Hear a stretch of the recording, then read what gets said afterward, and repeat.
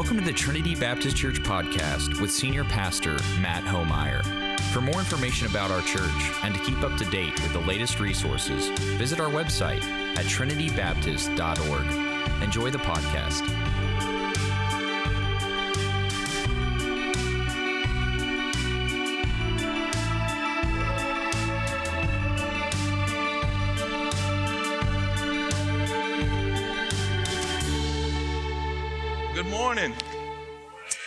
Good morning. We are glad you are here today in worship with Trinity Baptist Church. For those that are here in person, we've got a wonderful group today.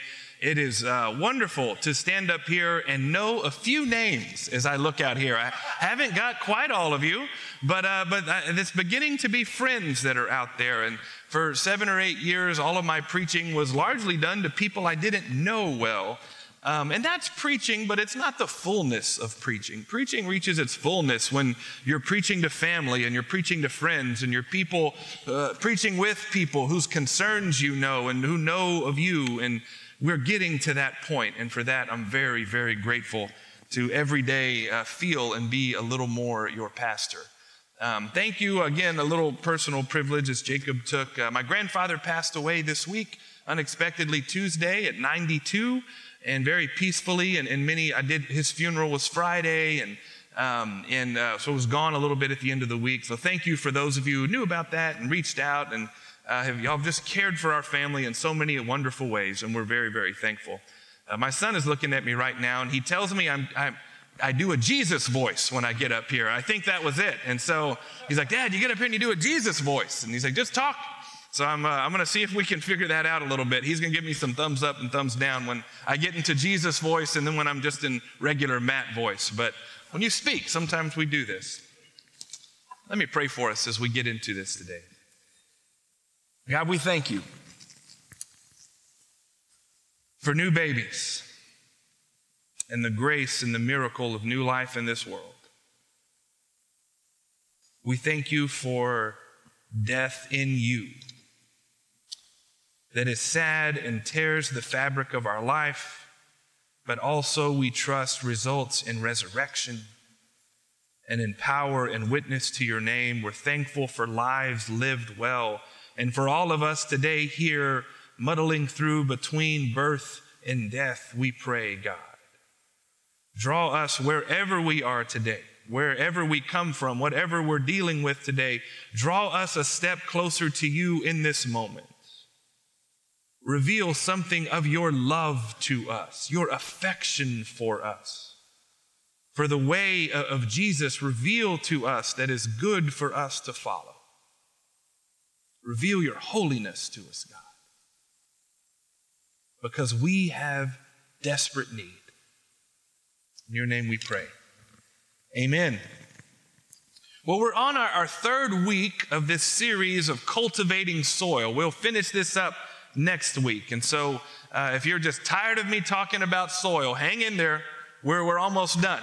But we talked about the parable of the sower a couple weeks ago in Matthew 13, and this picture of God as the indiscriminate sower. For some of you that have been here, this was repetitive. Those watching online that have been here, but just to recap, in case we have visitors that are here today to know where we're going, that in this parable, God is the indiscriminate sower of gospel seeds, of the good things that God gives us, of blessing and salvation and forgiveness and mercy and justice, and the seeds of the gospel God sows out.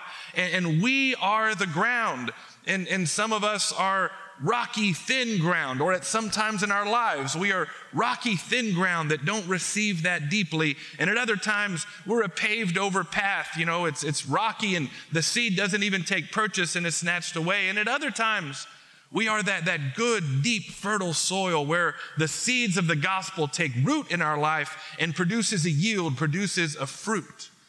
And our sermon series over last week, this week, and next week is about how do we cultivate souls, cultivate hearts, cultivate minds and lives to receive what God has to give in that deep, fertile soil. What are some things we can do, not to make ourselves holier, but to position us to receive well what God has to give us? This is totally a work of God, but there are things Scripture gives us and God gives us that position us to receive well and be good stewards of what God has to give. So we talked last week about prayer, that the first thing we do in this journey is pray. We talk to God. We listen to God. We learn the heart of God in prayer, and that prayer is not about bending God to our will, but about slowly over time through praise and thanksgiving, through petition, through confession, we bend to God's will. Our heart comes to look more like the heart of God over time, and sometimes God does break in and answer prayer. So first, we pray. Today, we talk about discipleship.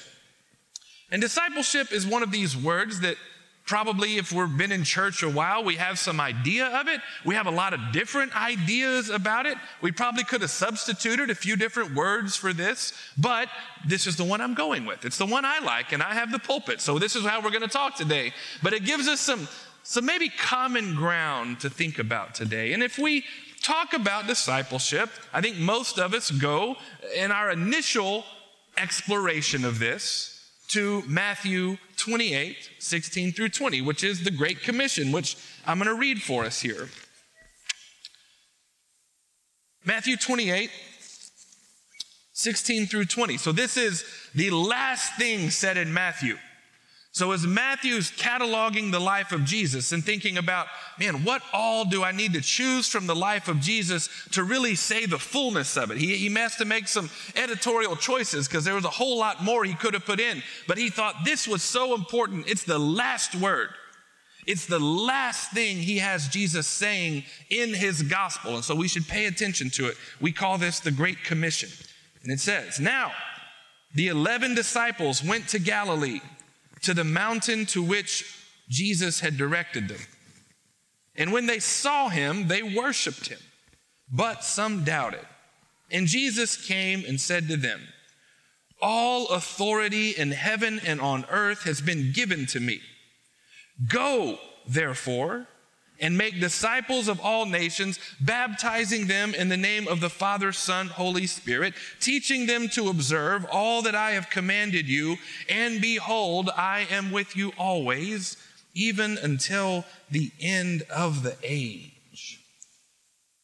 So we have this great commission, this great commandment, we might call it, this charge, this call that Jesus leaves the disciples that is passed down to us. And we've interpreted it various ways, but we can kind of break it down a few different ways. They're called to go. We would put some Acts texts and others together that go may mean next door. Go may mean into your children's room or to the bathroom to visit with your spouse while you're getting ready in the morning. Go may mean go across the world or to South San Antonio or to out in the country. Go could mean anything. There's no geographical limits to go, be it short, be it far. Go, make disciples of everyone, all nations, everybody, no one excluded from this command. Go, make disciples, and the consequence of that, the method of that, the pillars of how this is done, we baptize them in the name of the Father, Son, Holy Spirit, teaching them to obey everything Jesus commanded. And I will be with you in this. I'll be with you always, even until the very end. The call of the church is to make disciples.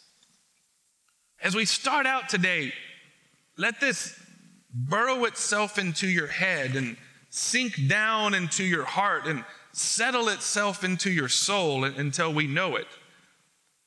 The mission of the church is nothing more and nothing less than to make disciples. Or maybe said a little bit different way, it is to live as disciples of Jesus. And as we are living as disciples of Jesus, helping others to do so as well. We live as disciples, and the outproduct of that, the byproduct of that, is that other people come to business. Well, maybe the goal is baptism, or the goal is certain types of growth, or things like that. All of those things are wonderful and good, but they're not the fullness of what it means to make disciples, which is what we're here to talk about today. Our mission is to make disciples. This is the mark of a healthy church. A church that is reproducing itself.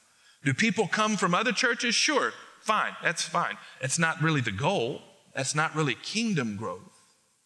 The church that is thriving, the church that is receiving what God has to give and listening to God guide it, the church that is being faithful, not just on Sunday mornings, but throughout the week, is a church that is seeing people come to know Jesus, seeing people that used to know Jesus come back, seeing people young in the faith or immature in the faith grow in their maturity. It is producing disciples, those who follow Jesus well. This is the mark of a healthy church. And I think it's third Sunday, it's a dangerous statement.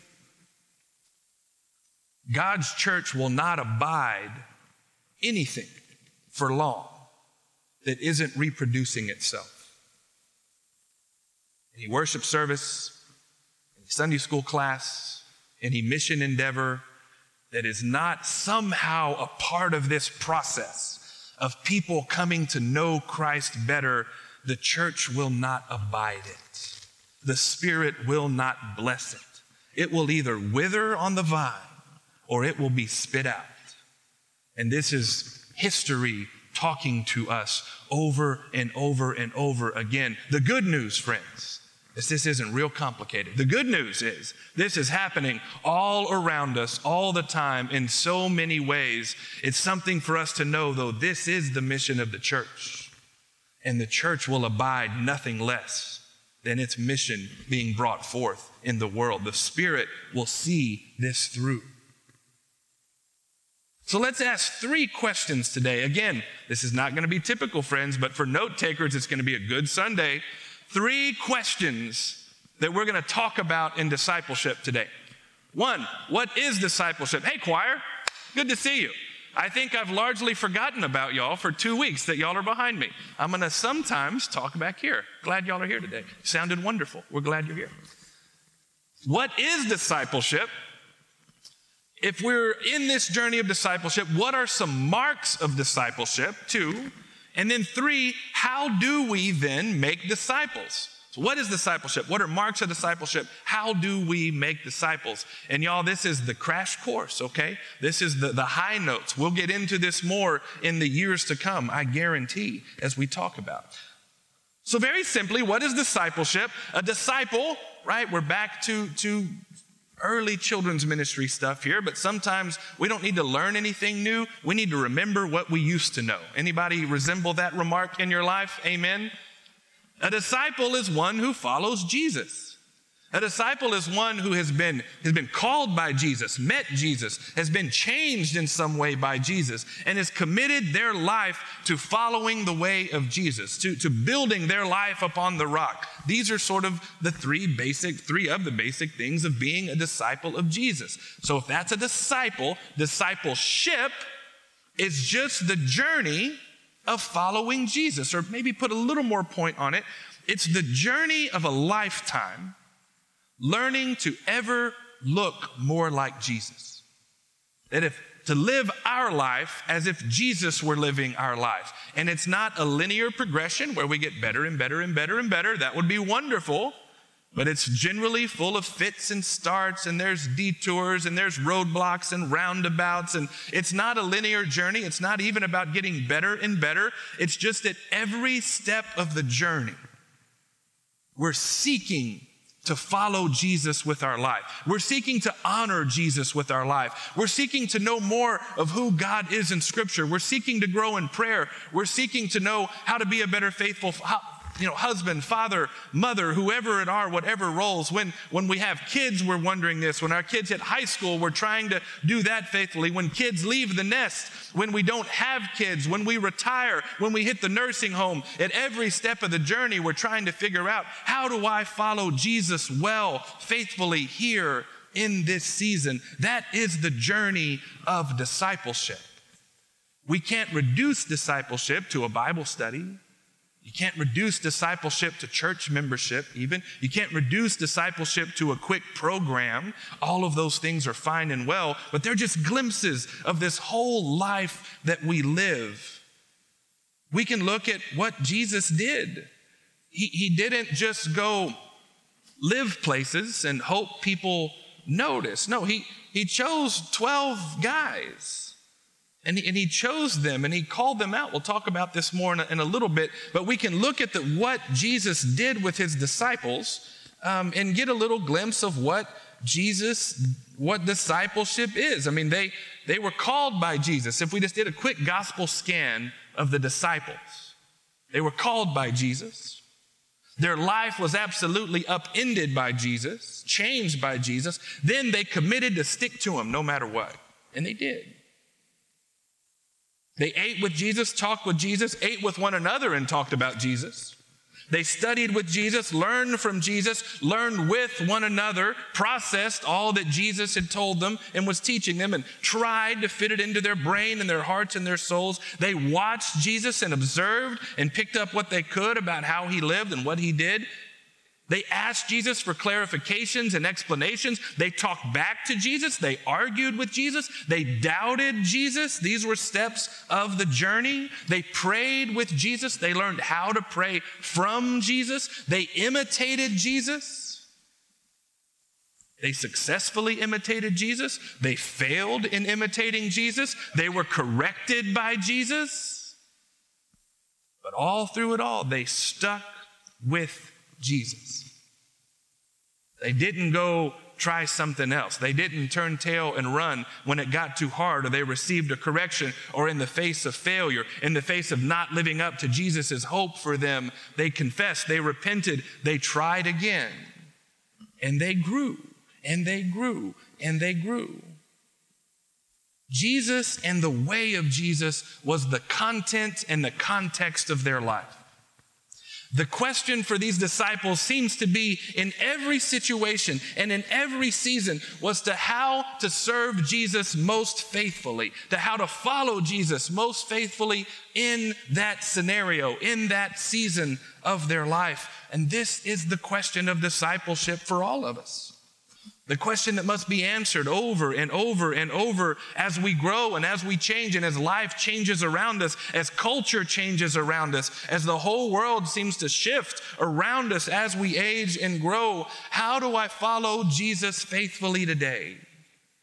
What have I learned in my past, and what am I seeing around me? What am I hearing in prayer from the Holy Spirit, and how not just all of us, but me specifically, in my life, in my family, and then yes, all of us together are called to follow Jesus today. This is the question and the challenge of discipleship.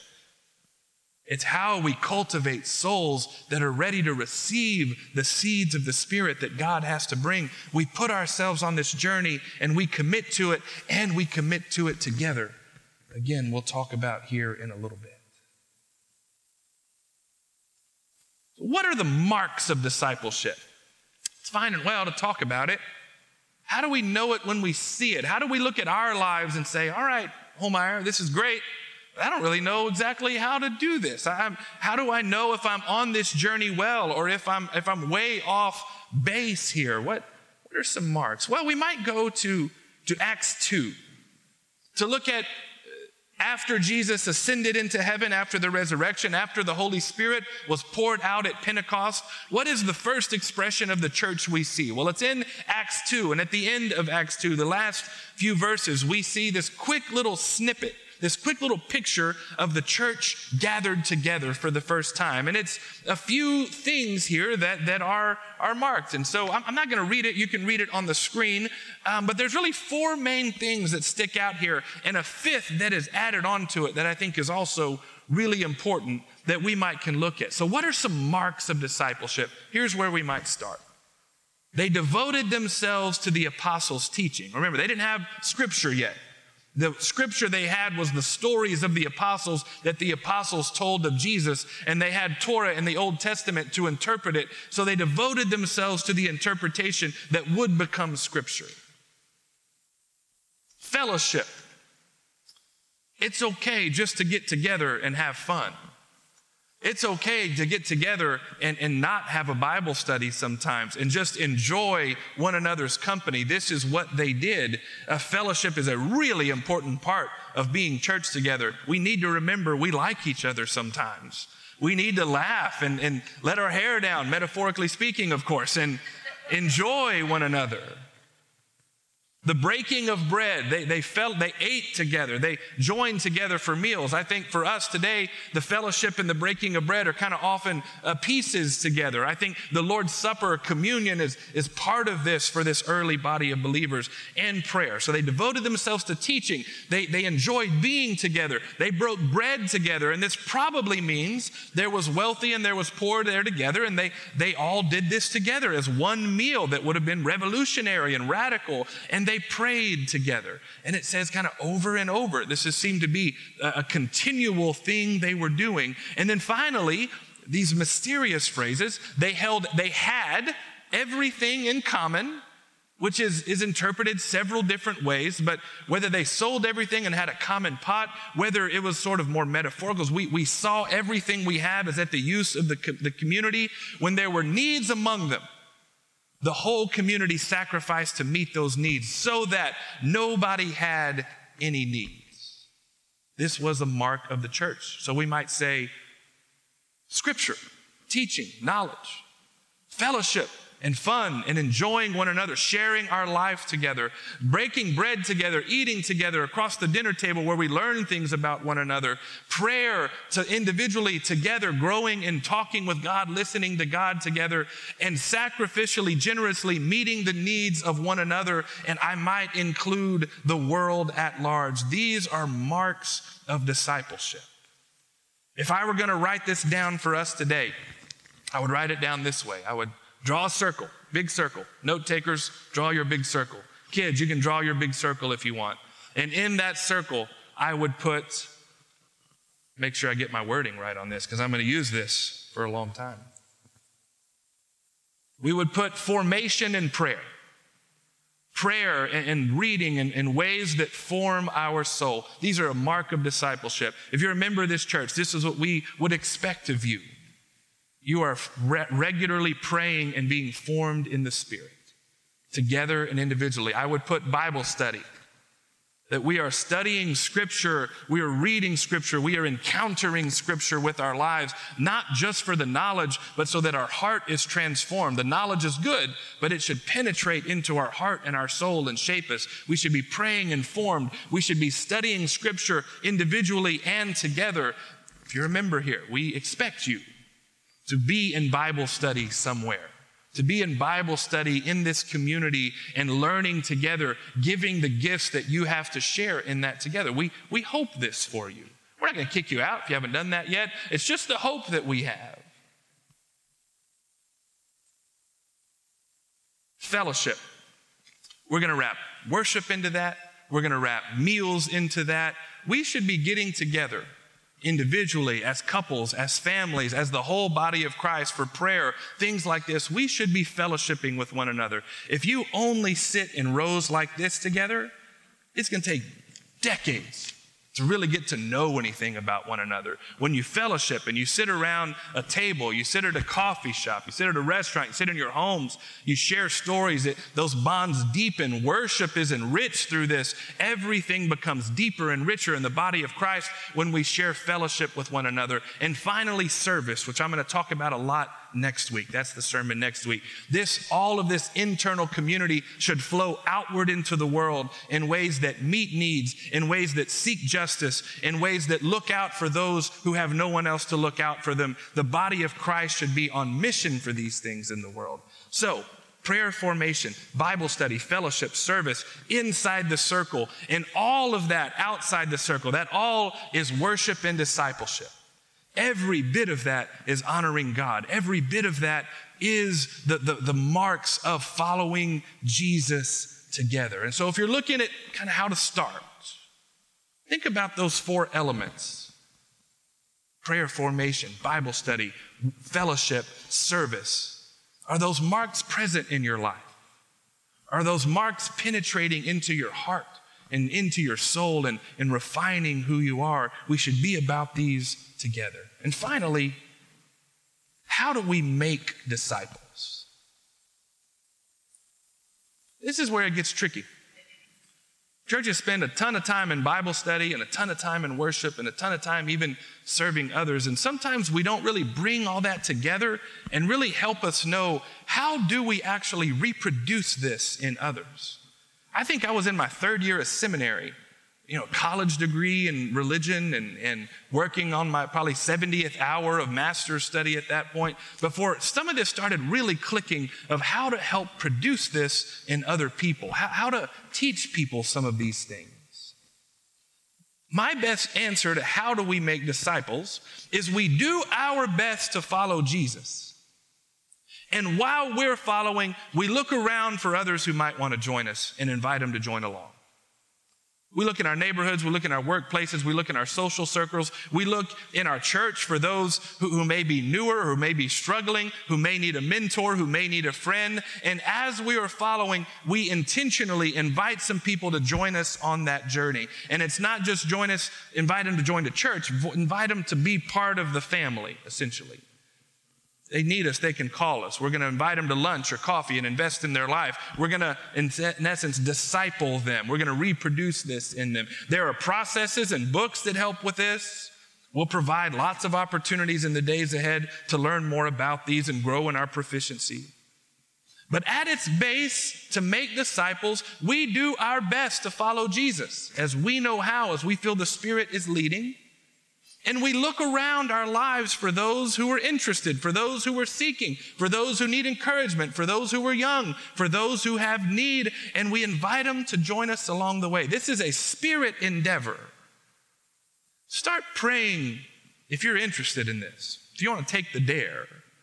Start praying for God to put people in your path that need mentoring, that need discipling, that need an older or a more mature brother or sister or mother or father in the faith to join along them. And I think that prayer will be met, maybe sooner than you're ready for.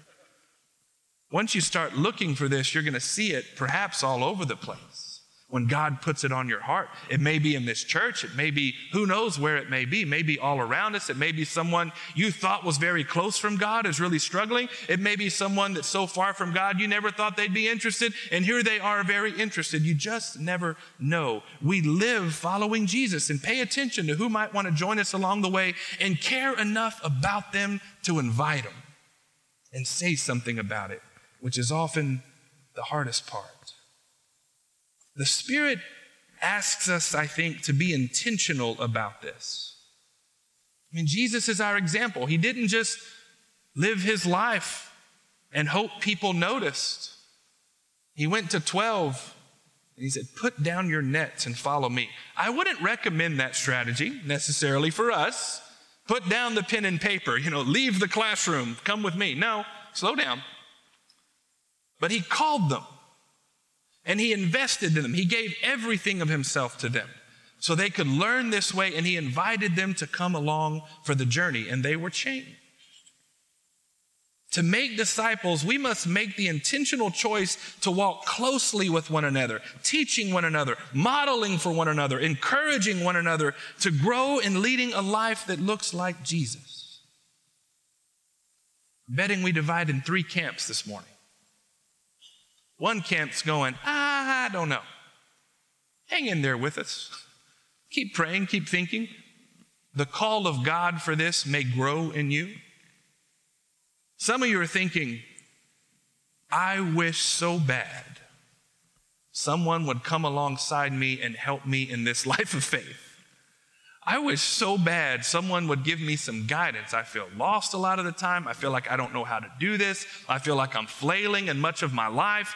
I wish someone would come along and not fix everything, just help be a guide and a friend along. Some of you are thinking, I would love to know more about it. I would love to be better at helping encourage other people. I've got some experience to give. And God speaks to us differently in this. I think as disciples, we often need someone a little wiser and older guiding us. We often need, even if you've been a believer a week or two, find someone a day or two. We need someone quickly that we're investing in because we grow as we invest in others, and we all need a community around us all the time. How do we make disciples? We live out the marks of discipleship with intention and with others at various stages of the discipleship journey. Many of you asked about my vision for the church, and I've put you off. Because really my answer is I don't have one specific vision for this church. The vision should come from us. It should come through nights of prayer like we're having. It should come from the body. I believe this is how Baptist churches work. The Spirit inspires us all, and we come together, and the ministry and the mission go forward from there. But if I were to name a vision, it was to pastor this church over time in such a way that we are a church that makes disciples well. That we all, the marks of being a part of Trinity Baptist Church, is that you are becoming a more faithful disciple along the journey, and you have a call, a passion for bringing others along in that journey as well at various stages of faith. I think it's God's plan for the church. It's Christ's last commission and call to the church to be disciples and make other disciples. We require the Holy Spirit to help us. It's beyond us. But friends, I believe as things that are beyond us, as we step out in faith in Christ's calls, the Spirit will meet us in that step. And we will find ourselves, as we seek to make disciples, we will find ourselves maybe out on a limb, you may feel that way, but also in position to receive what God has to give us. In a position to be a conduit for others, to give what God has others to receive. And we will find life in our midst. So this is the challenge. To live this life of discipleship, friends, and to look for others to join us along the way. Let me pray for us. God, we thank you for today. We thank you for this commission, this call to be disciples that help other people be disciples, to be disciples with a passion to help make other disciples through the power, in and through the power of your Spirit. We're thankful that it's not a one-size-fits-all, that different personalities, different ages, different genders, different everything can be a part of this process because of who you are and how you're uniquely gifted. Help us to know how you've gifted us and equipped us. Help us faithfully follow you. In your name we pray. Amen.